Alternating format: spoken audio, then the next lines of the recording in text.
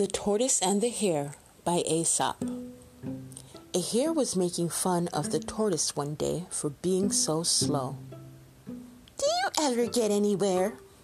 he asked with a mocking laugh.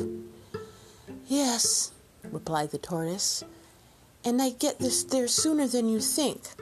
I'll run you a race to prove it." The hare was much amused at the idea of running a race with the tortoise, but for the fun of the thing he agreed. So the fox, who had consented to act as judge, marked the distance and started the runners off.